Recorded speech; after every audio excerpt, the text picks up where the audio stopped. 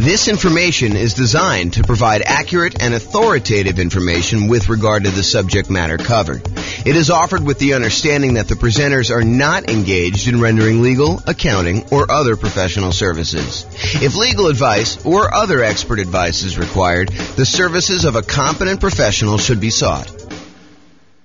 Welcome to the Grand Rapids Real Estate Investing and Real Estate Financial Planning Podcast. Learn all about investing in real estate in Grand Rapids, Michigan, with a combination of real estate financial planning and modeling with numbers specific to Grand Rapids, plus syndicated, more generalized recordings of live and pre-recorded real estate investing classes. Not all of them specific to Grand Rapids. Be sure to stay tuned after the podcast for a message from our sponsors. Well, good morning and welcome, everyone. Hope everyone had a nice Easter weekend, and now we are back. Today we are doing Portfolio Loans 101 for real estate investors, and apparently I got a typo, so I'm going to correct that and continue on. So today we're going to talk about portfolio loans. They're a relatively unusual loan product. When you look at how many loans you're likely to do as a real estate investor, I've got some data on this that I just pulled from the National Association of Realtors, and portfolio loans would not be a significant portion. However, they're extremely important once you've used up your core 10 or when you are doing some more unusual things like buying in an LLC or buying where you want to utilize a self-directed IRA or self-directed 401k and not have to put 35% or more down in order to do the deal. There's a way to structure it where you don't have to do that when you use a portfolio loan with an LLC and a partner. So let's jump into it today. So here's the latest data. Oh, and I'm James Orr, in case I did not mention that before. So there you go. So this is some data that I just pulled from the National Association of Realtors. I believe this one is from the 2022 home buyer and home seller profile. So they went and they pulled a very large sample of recent home buyers and home sellers, and they asked them a whole bunch of questions. There's probably, I don't know how many pages, 50 to 100 pages or so of all these different loan products. For the various people that did these loans. Pull up one thing here in case people have questions. There we go. So it tells you stats about what percentage of these people did different loan types. And so you can see in this one, of all the buyers that they pulled, 62% of them used conventional financing. So that class we did on conventional financing, that covers about 62% of all the buyers that we had there. If you look at the next one, though, 17% of them used FHA, 12% of them used VA, which is a relatively small number, about 10%-ish, 12%.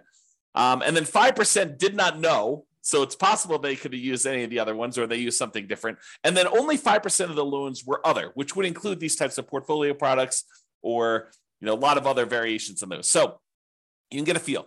Now, for first-time home buyers, about half of them used conventional, about a quarter of them used FHA, about 10%, a little bit less in this case, used VA, 8% didn't know. First-time home buyers, you would expect them to know a little bit less than all buyers.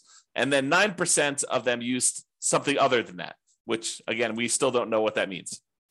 And then repeat buyers, 67% used conventional, 14% used FHA. So a lot fewer people used FHA on their second loan. And 13% used VA. And still 4% did not know, and 3% used dollars. So you can kind of get a feel for what the popular loan programs are in that particular case.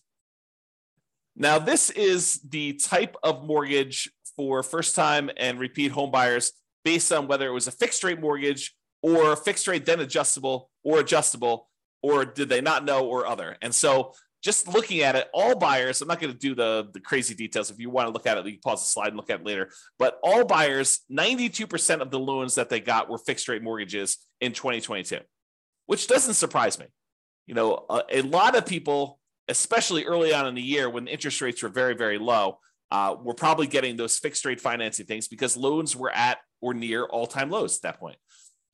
I would expect in 2023 to see a slight uptick in the number of adjustable rate mortgages, because I think, to their detriment, some folks are using some type of adjustable rate mortgage thinking that, oh, I'm only going to be in this property for a year or 2 or 3, and or that rates are going to go back down and I'll be able to refinance out.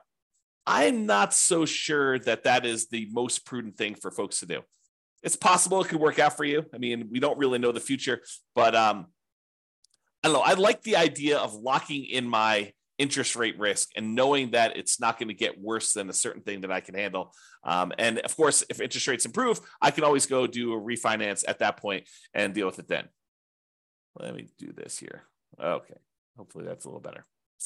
Okay. So that gives you an idea of like what the loans are. So a lot of these portfolio loans are going to be fixed rate financing only if you do 15% terms, 15% amortization periods.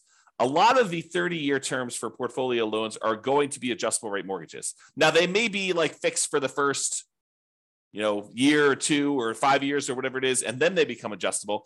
But the overwhelming majority of them are going to be adjustable in some form or another. So be aware that once you get to the point where you have to go do these portfolio loans, and have to, I mean that you're unable to get the other loans anymore because you've kind of exceeded the limit, or you're unable to get them for another reason, then you may be forced into taking some of these adjustable rate loans situations worth these portfolio loans.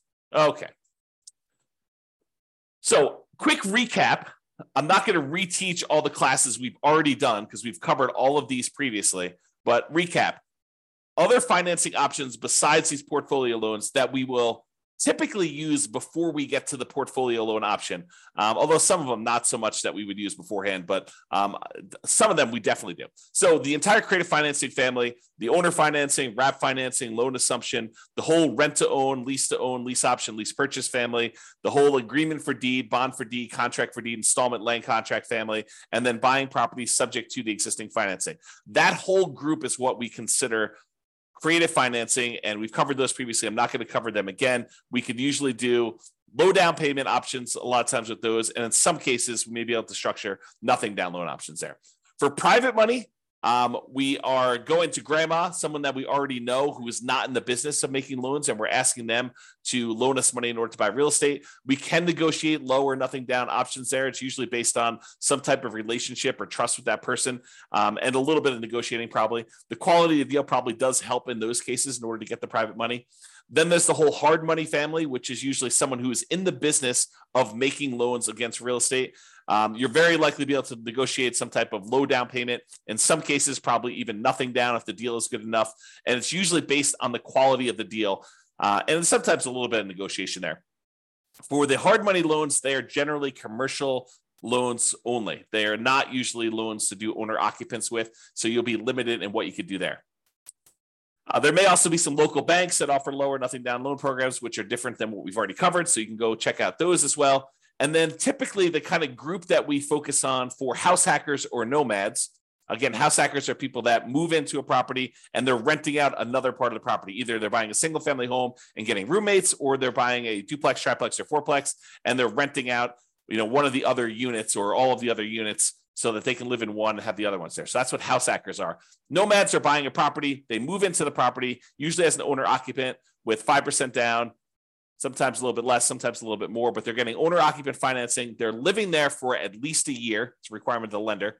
If the lender changes those rules, we'll teach it a different way, but they move in for at least a year. And then at the end of the year, or whenever they've saved up their next down payment, they go buy their next property, usually another owner occupant property with little or nothing down. And then they move out of the old one, convert that one to a rental, and they repeat the process until they buy as many rentals as they want.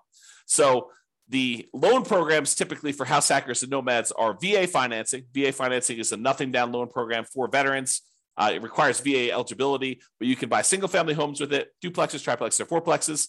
Then the USDA financing, which is typically for rural properties, another nothing down loan program. You can't buy just any property with USDA. It has to be a property that is rural, and usually only use those for single family homes. Then there's the FHA financing, which anyone can use.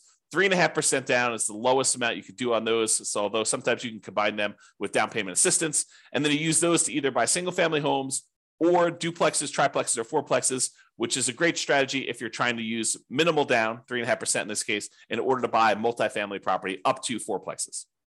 Then finally, conventional loans, 3% down for like the Home Ready or Home Possible, or wherever they call that loan program for the owner occupants on those. Most of the time, though, we're going to be using 5% down conventional loans. And this is usually for single family homes only. For the low down payment options, you can buy multifamily, but it's not going to be at that 5%.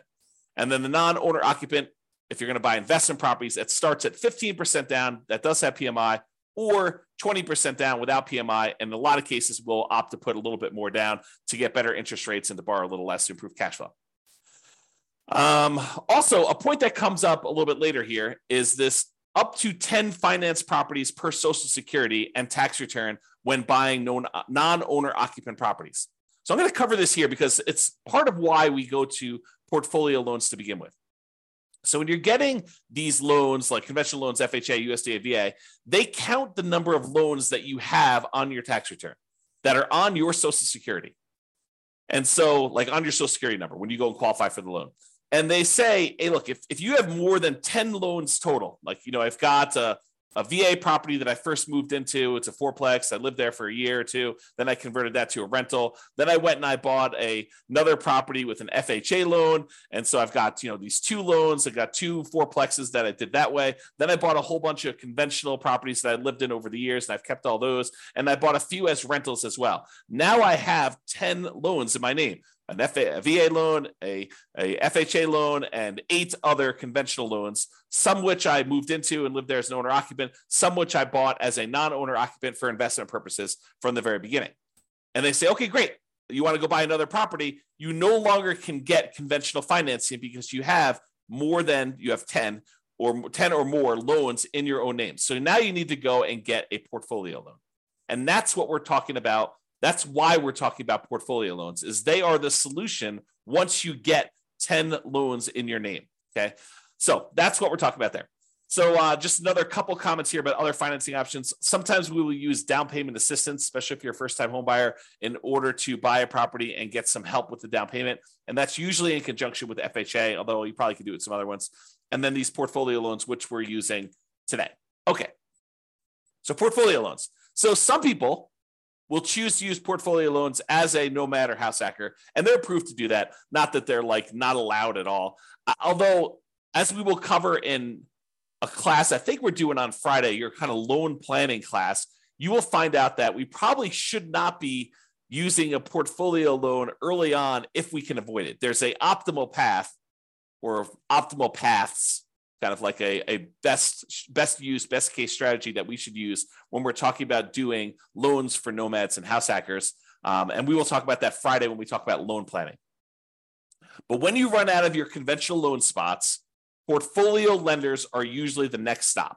And usually portfolio lenders are local banks that make loans that they keep. They're not selling them on the secondary market. They're not making an FHA loan or a VA loan or a USDA loan or a conventional loan and then selling it on the third market to someone else, a quasi-government agency who's buying those. They're usually keeping them in their own portfolio, and that's why they're called portfolio loans or portfolio lenders. And so you need to find the lender. Not that those banks don't do other loans as well, but they also have a portion of their loans that they generate that they keep on their own books as in their own portfolio.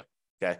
So we prefer typically 30-year fixed rate conventional financing, especially when we're doing the nomad strategy or house hacking strategy, and even honestly for long-term buy and hold.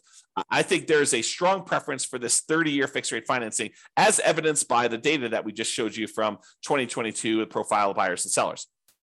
However, once you get to this point where you run out of conventional loan spots, you've got 10 or more loans on your Social Security number, then we go to these portfolio lenders. And a lot of these are typically like a 3-year fixed rate financing, then it adjusts every year, which we call a 3-year ARM, or a 5-year fixed period, and then it becomes an adjustable rate mortgage after that, for the next 25 years, or a 7-year ARM where it's fixed for 7 years, and then after that, it adjusts every year or 6 months or whatever the terms are for your particular loan, where it becomes adjustable. And a lot of these loans, they are 30-year amortizations, which means that they're scheduled to last for 30 years and that the loan will be paid off after 30 years, but they they are adjustable rate mortgages, meaning that the interest rate on them is an adjust with whatever the prevailing interest rate at the time is. So if interest rates go up, your payment could go up, which could get very ugly.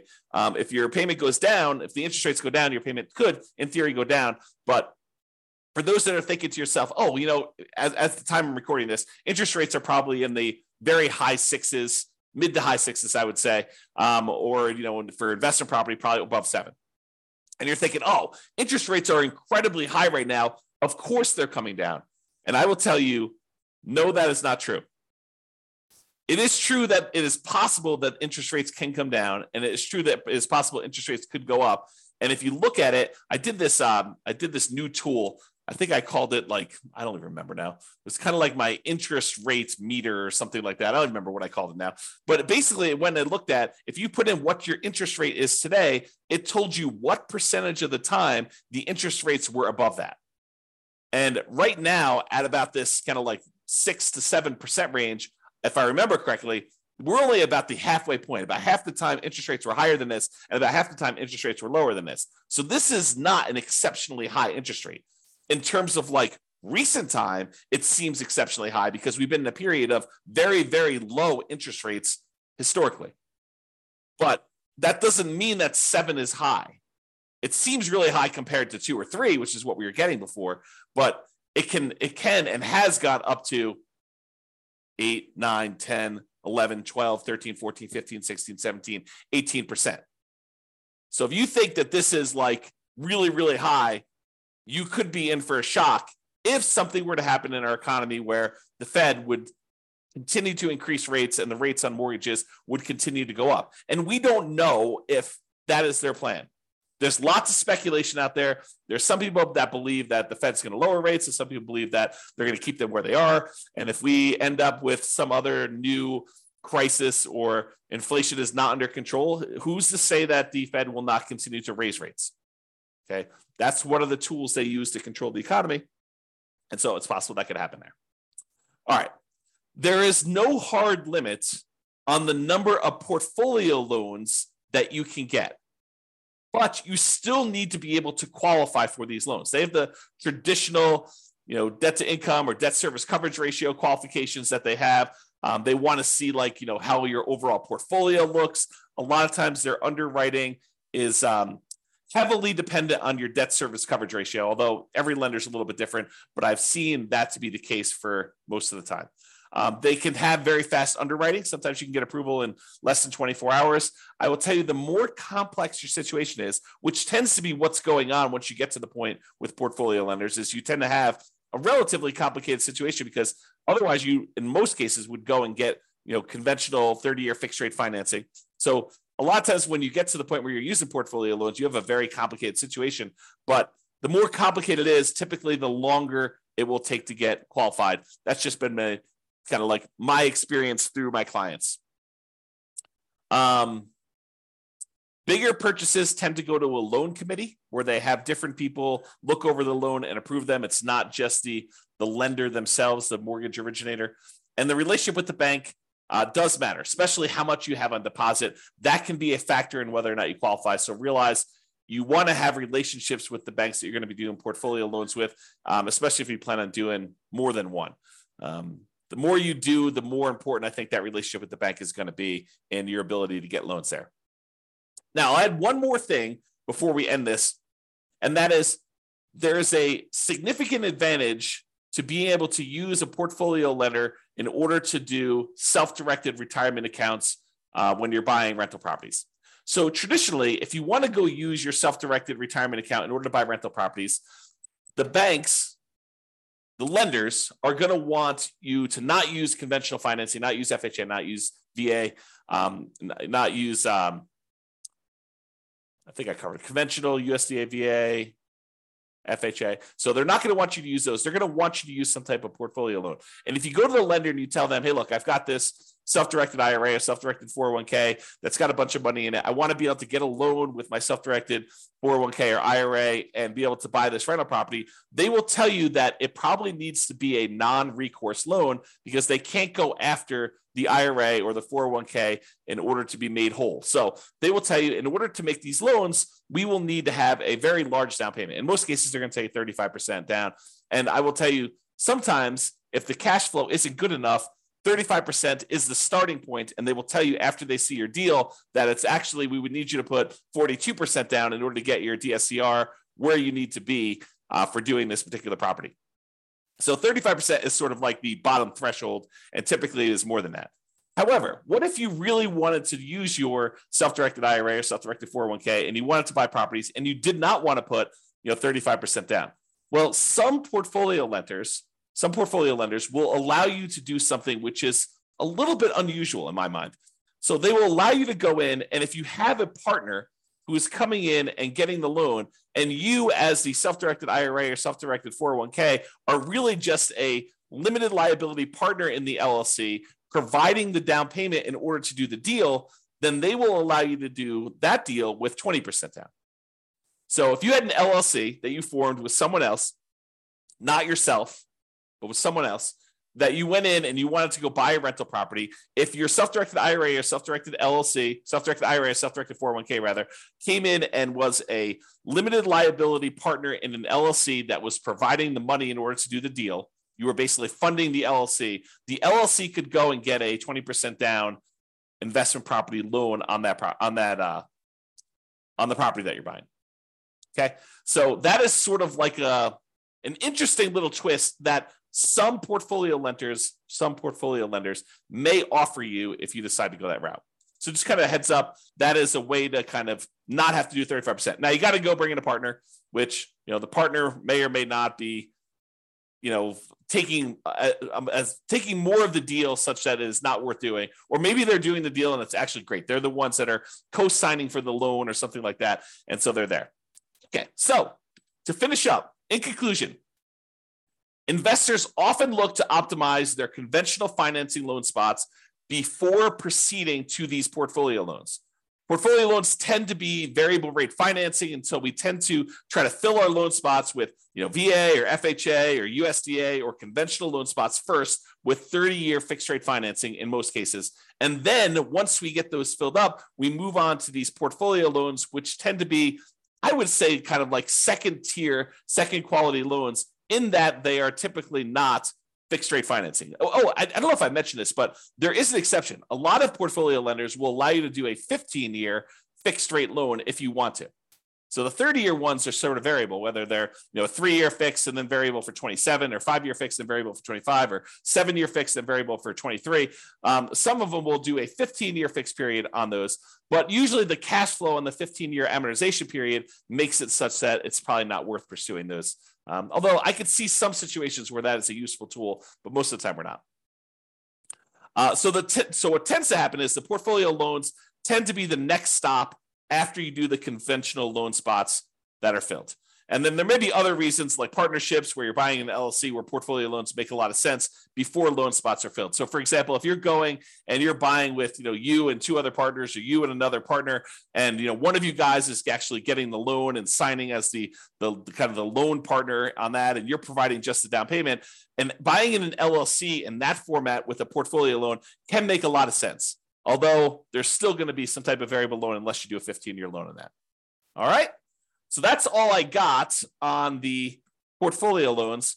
Awesome, everybody. Well, hope you have a great day. Thank you so much. We will talk to you for the next class.